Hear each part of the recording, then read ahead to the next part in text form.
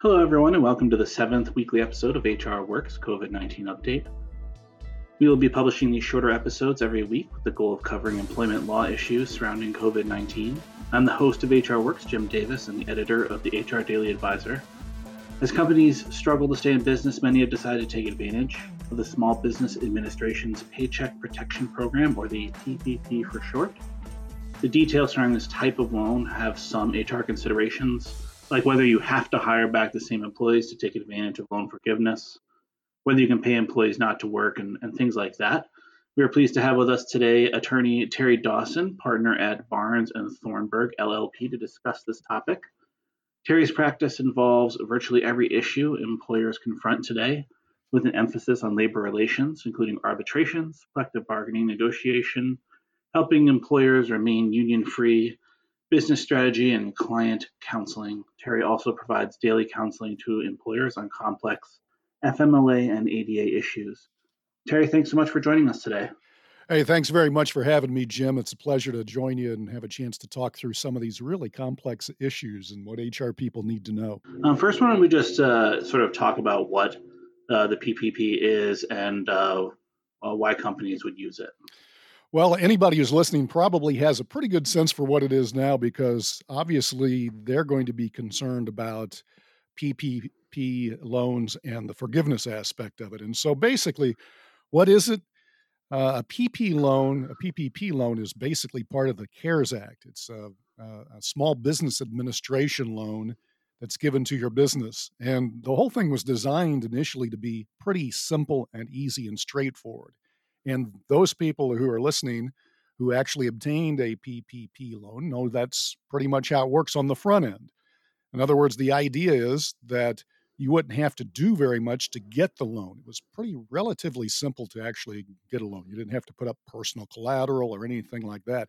The whole idea was to basically use the employment system that we already have in place, the payroll system that exists in the United States, to essentially get money to employees. We knew there were going to be shutdowns all across the country. So if you get back in your time machine, Jim, and we go back to probably late March when this all was getting kicked off, this payroll protection program was really the cornerstone of the CARES Act. So many listeners will remember that there was a limited amount of money and people had to kind of get in line. Whoever got there first got money because there was only a certain amount of money that was available. So the idea was that basically you would be able to get a loan that would keep you and or your employees afloat. So you can almost think of it like I don't want to use the word welfare system, but the whole idea was what we're going to do is we've got a stimulus delivery system that we can use for employers, and they can obtain a loan that will enable them to fund their payrolls for an 8-week period. And if they do things the right way, the great news is you can have that loan forgiven at the end of that time. So it becomes a grant. And even if it doesn't become a grant, then it converts to a low interest loan, a 1% loan over a 24-month period. So that's a quick 30,000 foot overview on what was the purpose for PPP loans. And so now we've moved from the simple part of, all right, you've got a PPP loan. What the heck do you do with it? And what are the problems and risks with them? So that's the transition that we're moving into now. Well, thank you for giving that overview. My understanding is that applying for and administering these kinds of loans isn't usually in the realm of what HR professionals do. But if a company has applied and received such a loan, what are some of the things that HR needs to be aware of? Well, I think that's right. I think this is one of the interesting parts about this, right? Which is, hey, human resources people aren't usually administering this kind of thing. Now, some of our listeners may be, depending on the size of their company and how many people and resources they have available to them, but they ordinarily aren't. And so I would tell people there are 2 or 3 things, maybe even 4 things that may be important here. But one of the first ones I always tell people is don't do this on your own, HR people. This is not something you want to tackle on your own because there are a lot of complexities to it. And there are parts of this that you typically do not deal with, as you just mentioned, Jim. On the back end of the forgiveness approach, there are things that HR people ordinarily will not deal with. So you're going to want to work with somebody in your finance group, your accounting group for sure, to be able to get advice and to know what it is you can and can't do. One of the other things I would tell people is that the Small Business Administration finally issued on Friday their loan forgiveness application. People have been sitting around waiting for this and waiting for some sort of guidance on how loans would be forgiven.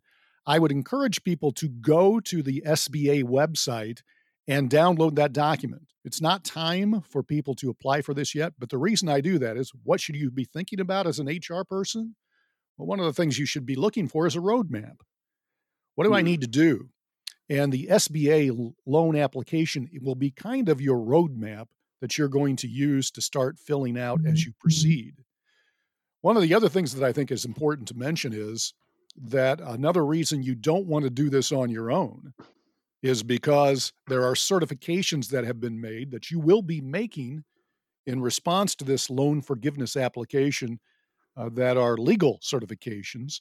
And if you certify something that's inaccurate, then the Small Business Administration can indeed pursue fraud actions against employers. And so you may have some innocent mistake, and that might be avoided if you make sure that you're working with someone else. So the things that you're going to want to do as a HR person is make sure you've got a roadmap, that you know what it is you're paying attention to, and then you're going to do the things that you ordinarily are already really good at as an HR person. And that's going to be documenting some things that we'll have a chance to talk about here in a couple of minutes, how you need to document, and also manpower issue. You're going to basically pay attention to the manpower issues and documentation, and those are things that are in every person's HR wheelhouse.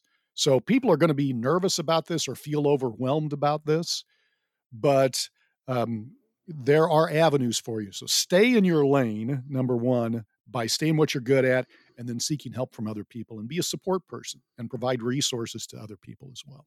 You mentioned the forgiveness aspect a few times. Is this something that's just going to automatically happen at some point, or is there something that HR professionals need to pay attention to? That's a great question, and it's not going to automatically happen. In other words, anyone who's listening to us right now who's obtained a PPP loan knows that that's what it is. It's a loan when you obtain it. And so you have to apply for forgiveness. It's not something that's granted automatically. The Small Business Administration or your bank from whom you obtained the loan will not do this automatically. You have to fill out the application and submit it, and there are certain critical things that come into play in determining whether that loan will be forgiven or not be forgiven. And so these are some of the things you're going to end up paying attention to as a human resources person, because the biggest driver of getting your loan forgiven is maintaining or restoring your workforce to the same levels it was before we had all this crazy pre-pandemic mess that's taken place, before the coronavirus was around. So it does not automatically happen. You have to apply for it. And if you don't apply for it, then it won't be forgiven. You'll essentially end up with a loan that you'll have to repay over time instead. So you need to absolutely apply. And as I mentioned, the keys to this, really, at the end of the day, would be the most important thing that gets looked at is, how do you get this loan forgiven? Well, most of our listeners have probably heard of this 75 and 25 rule.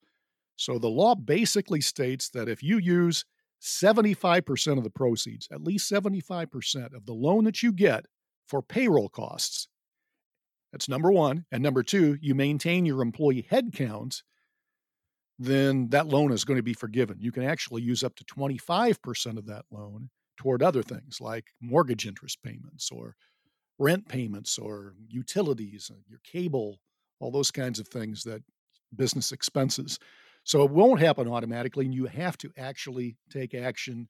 And I would encourage every listener to pull that application, because you'll see what's going to be required of you. And there is some explanation for it in the application itself. Do you have an understanding of when that head count is counted? can I have just fired half of my staff and then I apply for the loan and the remaining staff? Is the head count to be considered, or is it something different?